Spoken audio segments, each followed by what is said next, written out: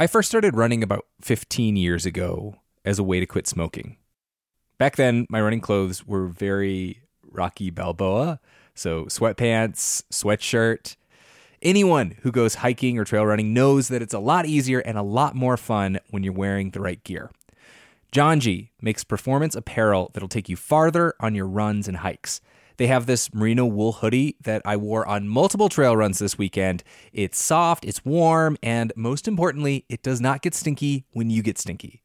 Another reason to love Janji is that they donate 2% of all sales towards clean water projects, raising nearly $1 million so far. Head to janji.com to find your new favorite trail wear, outdoors accessories, and essentials. And use the code OUTSIDE for 10% off at janji.com. That's JANJI.com with the code OUTSIDE for 10% off. When I was a little kid, my whole family, grandparents included, packed into a Dodge Caravan and went on a 2-week road trip to Wyoming.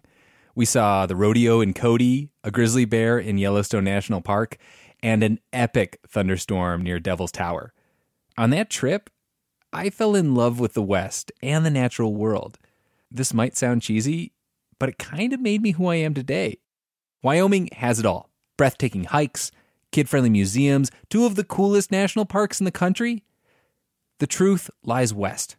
Discover yours at travelwyoming.com.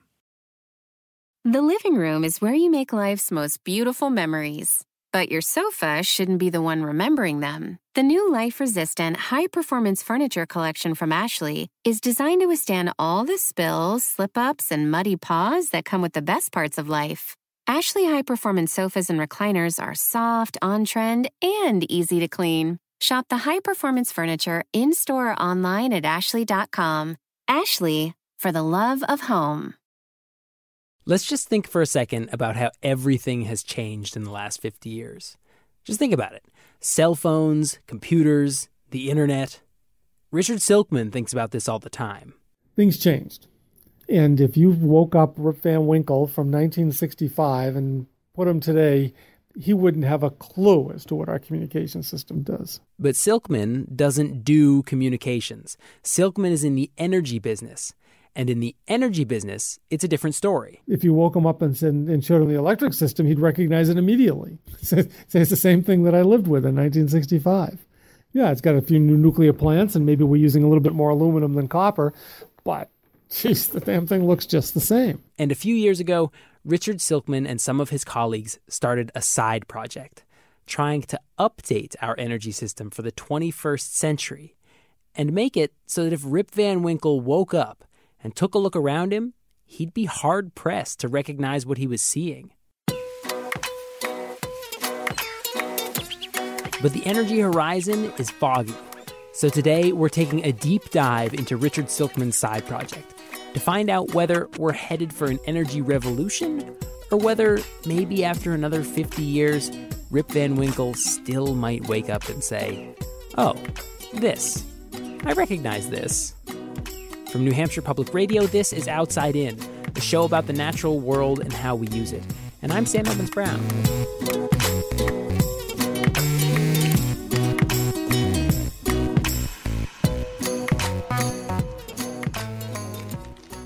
Okay, for starters, there are some things you need to know about how the electricity gets to your house.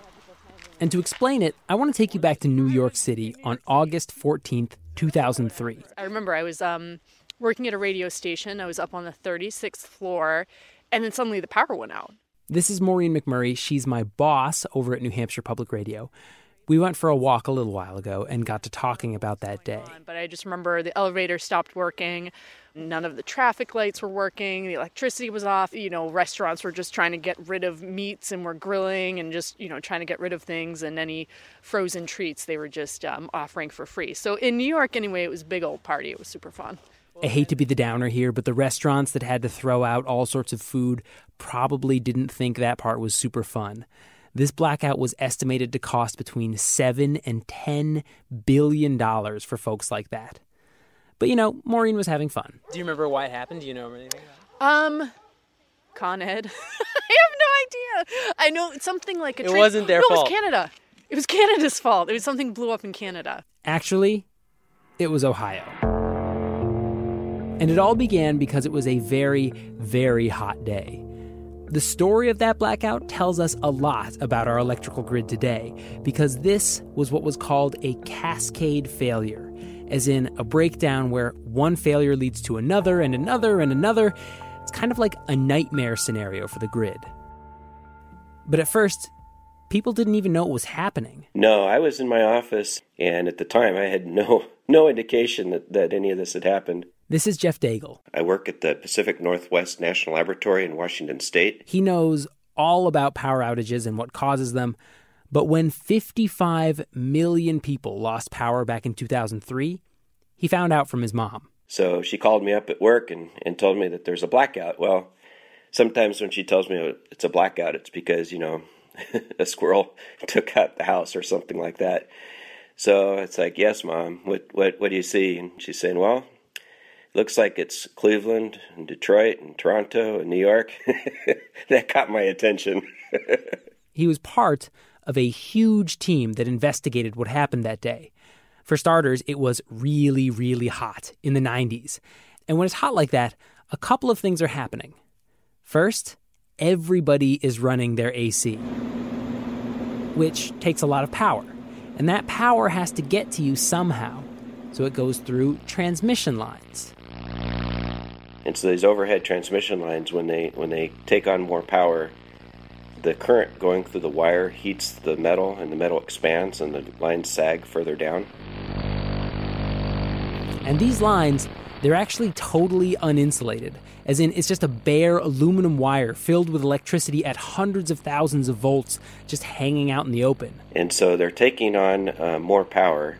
They're sagging down further, getting closer to the trees. And when a super high voltage power line with no rubber around it gets too close to a tree, zap. And in fact, it can be actually more violent than what you described. That's an arc flash or looks like a lightning bolt, basically.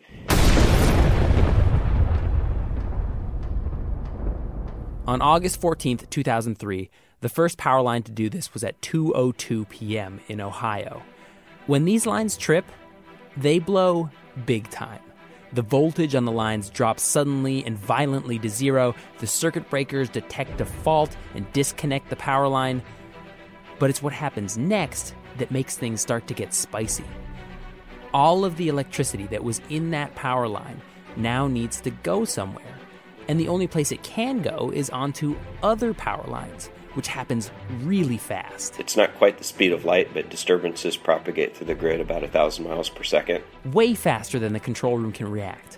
So on a hot day in August, that means a bunch of extra power is now jumping over to other power lines which are already hot and sagging down toward the trees. And then they trip. In 2003, you can see this.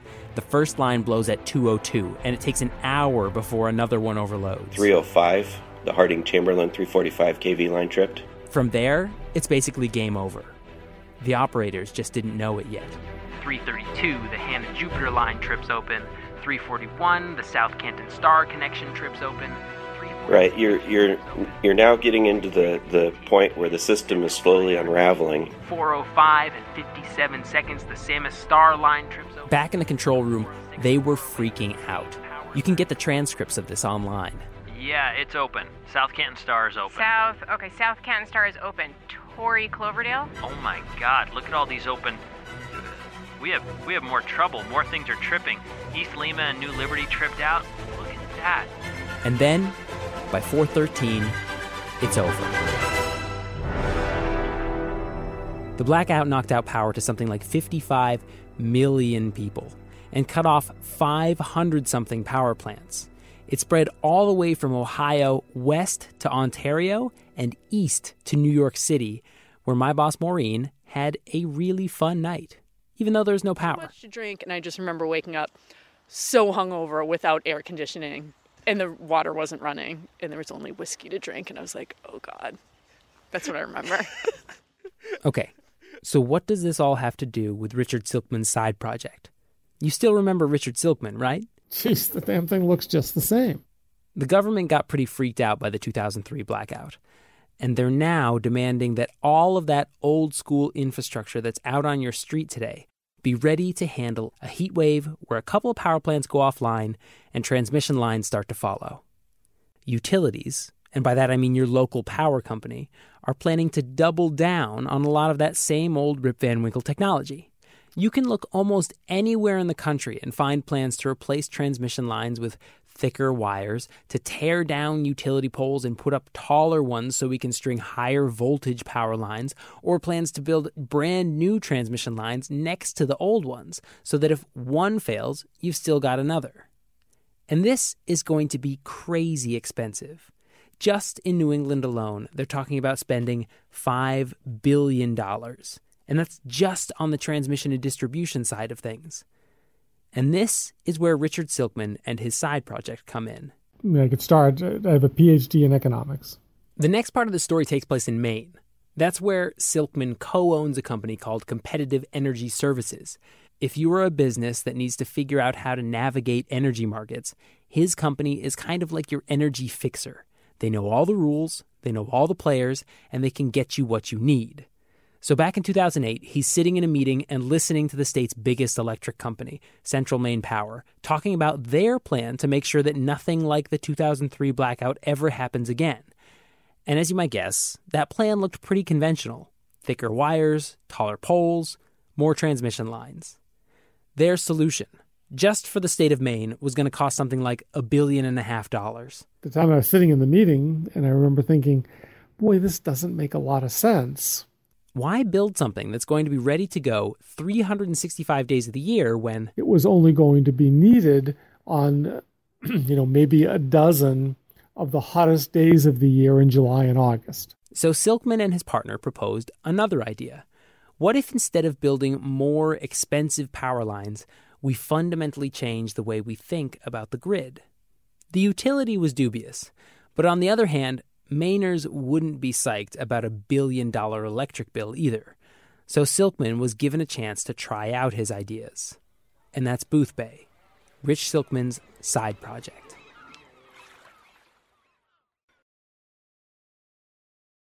Want to connect with a family member who doesn't speak your language? Then check out the language learning program Rosetta Stone on desktop or as an app. Rosetta Stone is designed to immerse you in the language you're learning through an intuitive process. Plus, the True Accent feature even gives you feedback on your pronunciation. And with a lifetime membership, you have access to all 25 offered languages. Get started today. Visit rosettastone.com/pod50 to get 50% off your lifetime membership now. That's rosettastone.com/pod50 for 50% off.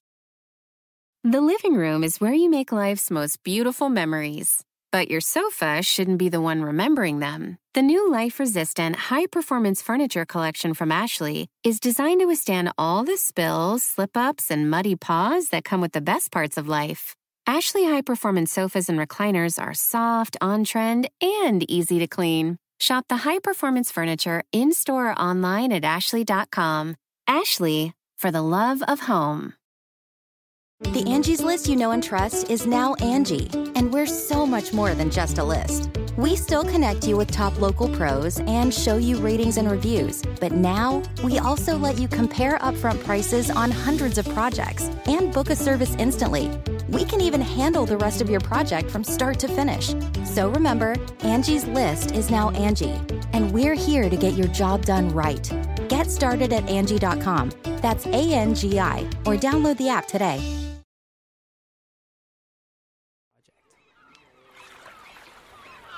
Boothbay is like a lot of other little towns in coastal Maine.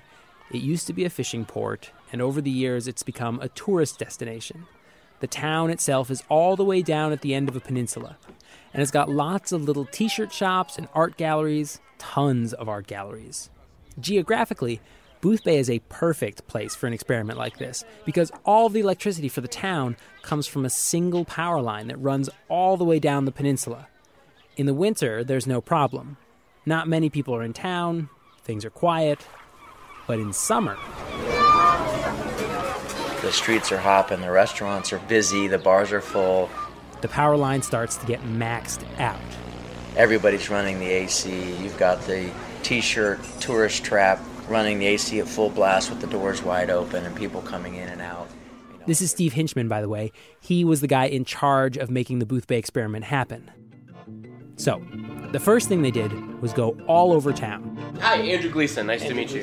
Your name's on the front. Yeah, exactly. Yeah, I'm the son of the owners of the gallery. And remember, there are a ton of little art galleries in this town. We have a lot of light bulbs. Yeah, exactly.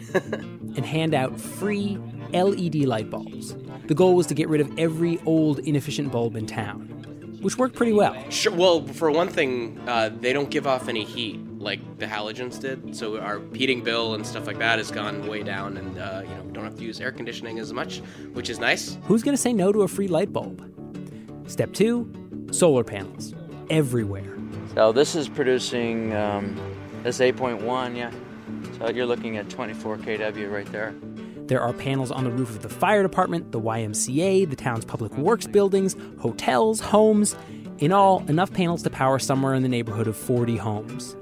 And they also paid people extra to point their solar panels west, so they'd be generating the most in the early afternoon, the time when the stress on the power line is greatest.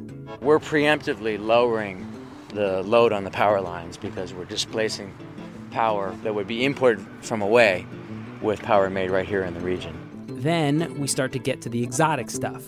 They installed 3 shipping containers wired up as giant batteries, which could be used to shift demand away from the hottest parts of the day. And they went around to grocery stores and banks and put in air conditioning units, which instead of creating cold air and sucking tons of power 24/7, these AC units make ice at night and just blow a fan over the ice during the hot afternoons that are so tough on the power lines. But they also put in a really old-school solution, too. What's this? Who are you? I'm Mike Elkins. We build furniture. So how'd you get involved with this? Furniture? Or the... the generator. The short story is Steve said, hey, Mike, do you have a place where we can set a small generator? They put in a standard diesel generator as kind of a fallback. We're the resource of last resort. So when you opened your furniture-making shop, did you anticipate that you'd be getting into the power plant business? I did not know we would be an energy company. That was news.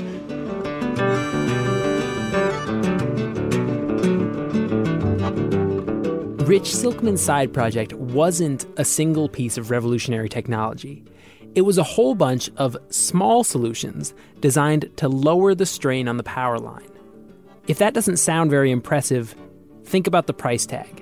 It was estimated that a new power line was going to cost $18 million. Their project, the light bulbs, the solar panels, the batteries, the fancy AC units, the generator, all told, only cost $6 million, less than half as expensive. The reason that I wanted to do a story about Boothbay is that I think what you're seeing here is the emergence of something that we've talked about for a really long time, something called the smart grid. And we talked about how the technology of the grid hasn't changed much in the last 50 or 60 years, how it's still what you might call hub and spoke. In the middle of the hub, you've got this giant frickin' power plant, and out at the end of the spoke is us. And they're just pumping that electricity out, meeting whatever demand there is out there. But there's very little in the way of visibility, very little communication. Think about this. If the power goes out in 2016, in the service territory of most utilities, you have to actually call the power company to let them know something's wrong. Otherwise, they would have no idea.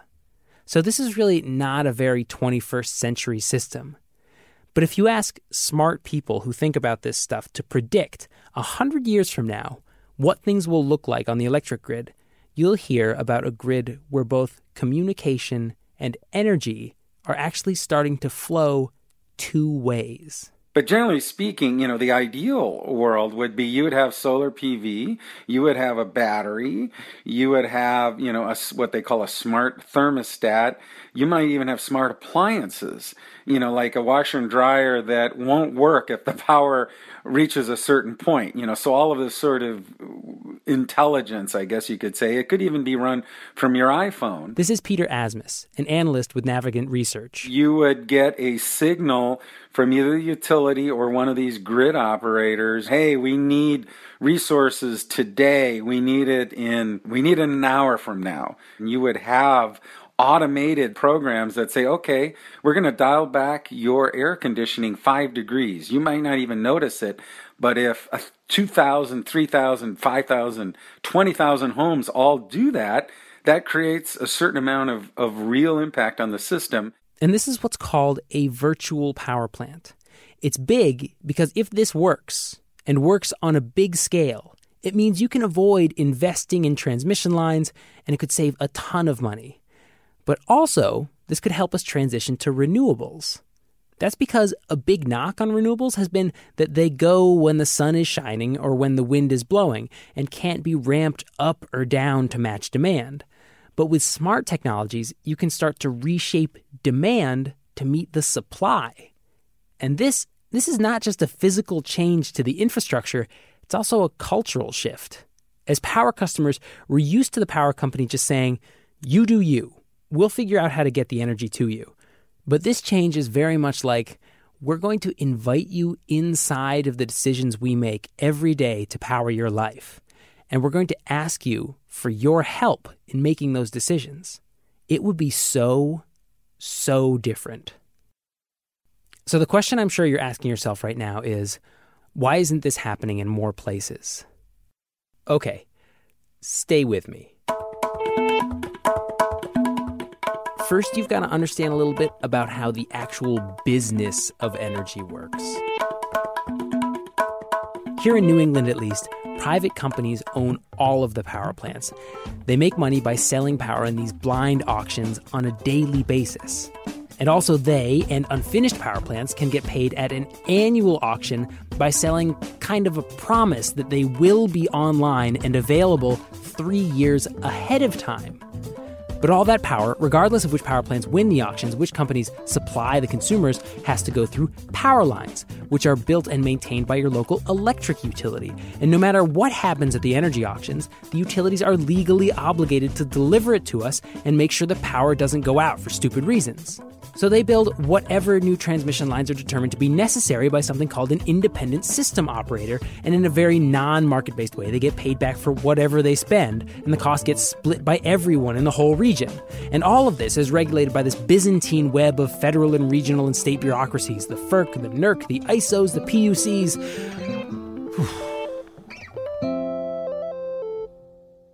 So basically, all of this is obnoxiously complicated. But it all kind of boils down to this. The way the regulations and the markets are designed right now makes it really hard for anyone to make money building projects like Boothbay. In fact, there might actually be incentives in this system for companies to build more expensive projects, because then they get paid more. And what makes this particularly disappointing is that we have this whole system of regulators, this maze of regulators, and they basically have one job, which is to make sure that the lights come on when we flick the switch and that we aren't paying too much. And so I just want to bring in one more voice here. This is Ken Colburn, who's part of the Regulatory Assistance Project, which is this kind of quiet nonprofit whose job is to support public utilities commissioners, which are the state-level electricity regulators. Public utility commissioners have at the root of their public responsibility to make sure that there's no undue discrimination and that rates are just and reasonable. And so this kind of raises the question, does a path that creates a higher cost solution with greater environmental harms, can it possibly be just and reasonable to the public ratepayers? Well, I gotta say, it sounds like the answer is no, that it's not just and reasonable. I would have to agree.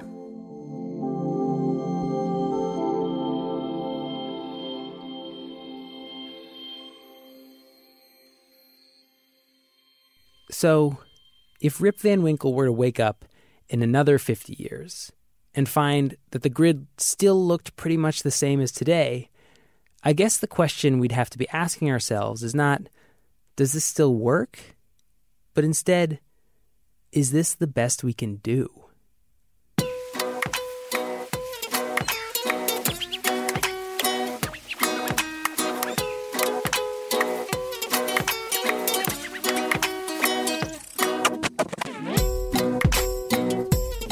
I Outside In was produced this week by me, Sam Evans-Brown, Maureen McMurray, and Taylor Quimby, with help from Logan Shannon and Molly Donahue.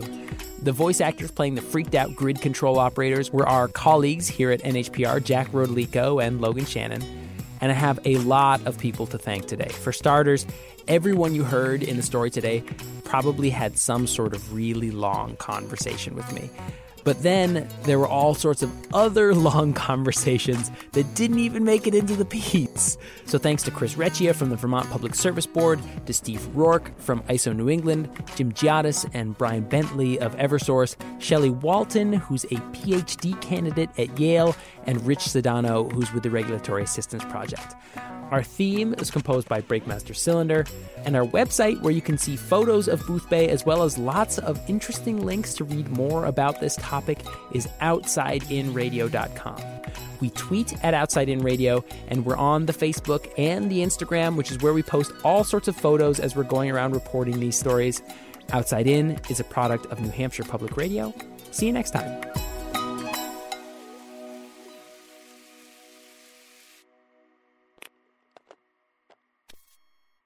The living room is where you make life's most beautiful memories. But your sofa shouldn't be the one remembering them. The new life-resistant, high-performance furniture collection from Ashley is designed to withstand all the spills, slip-ups, and muddy paws that come with the best parts of life.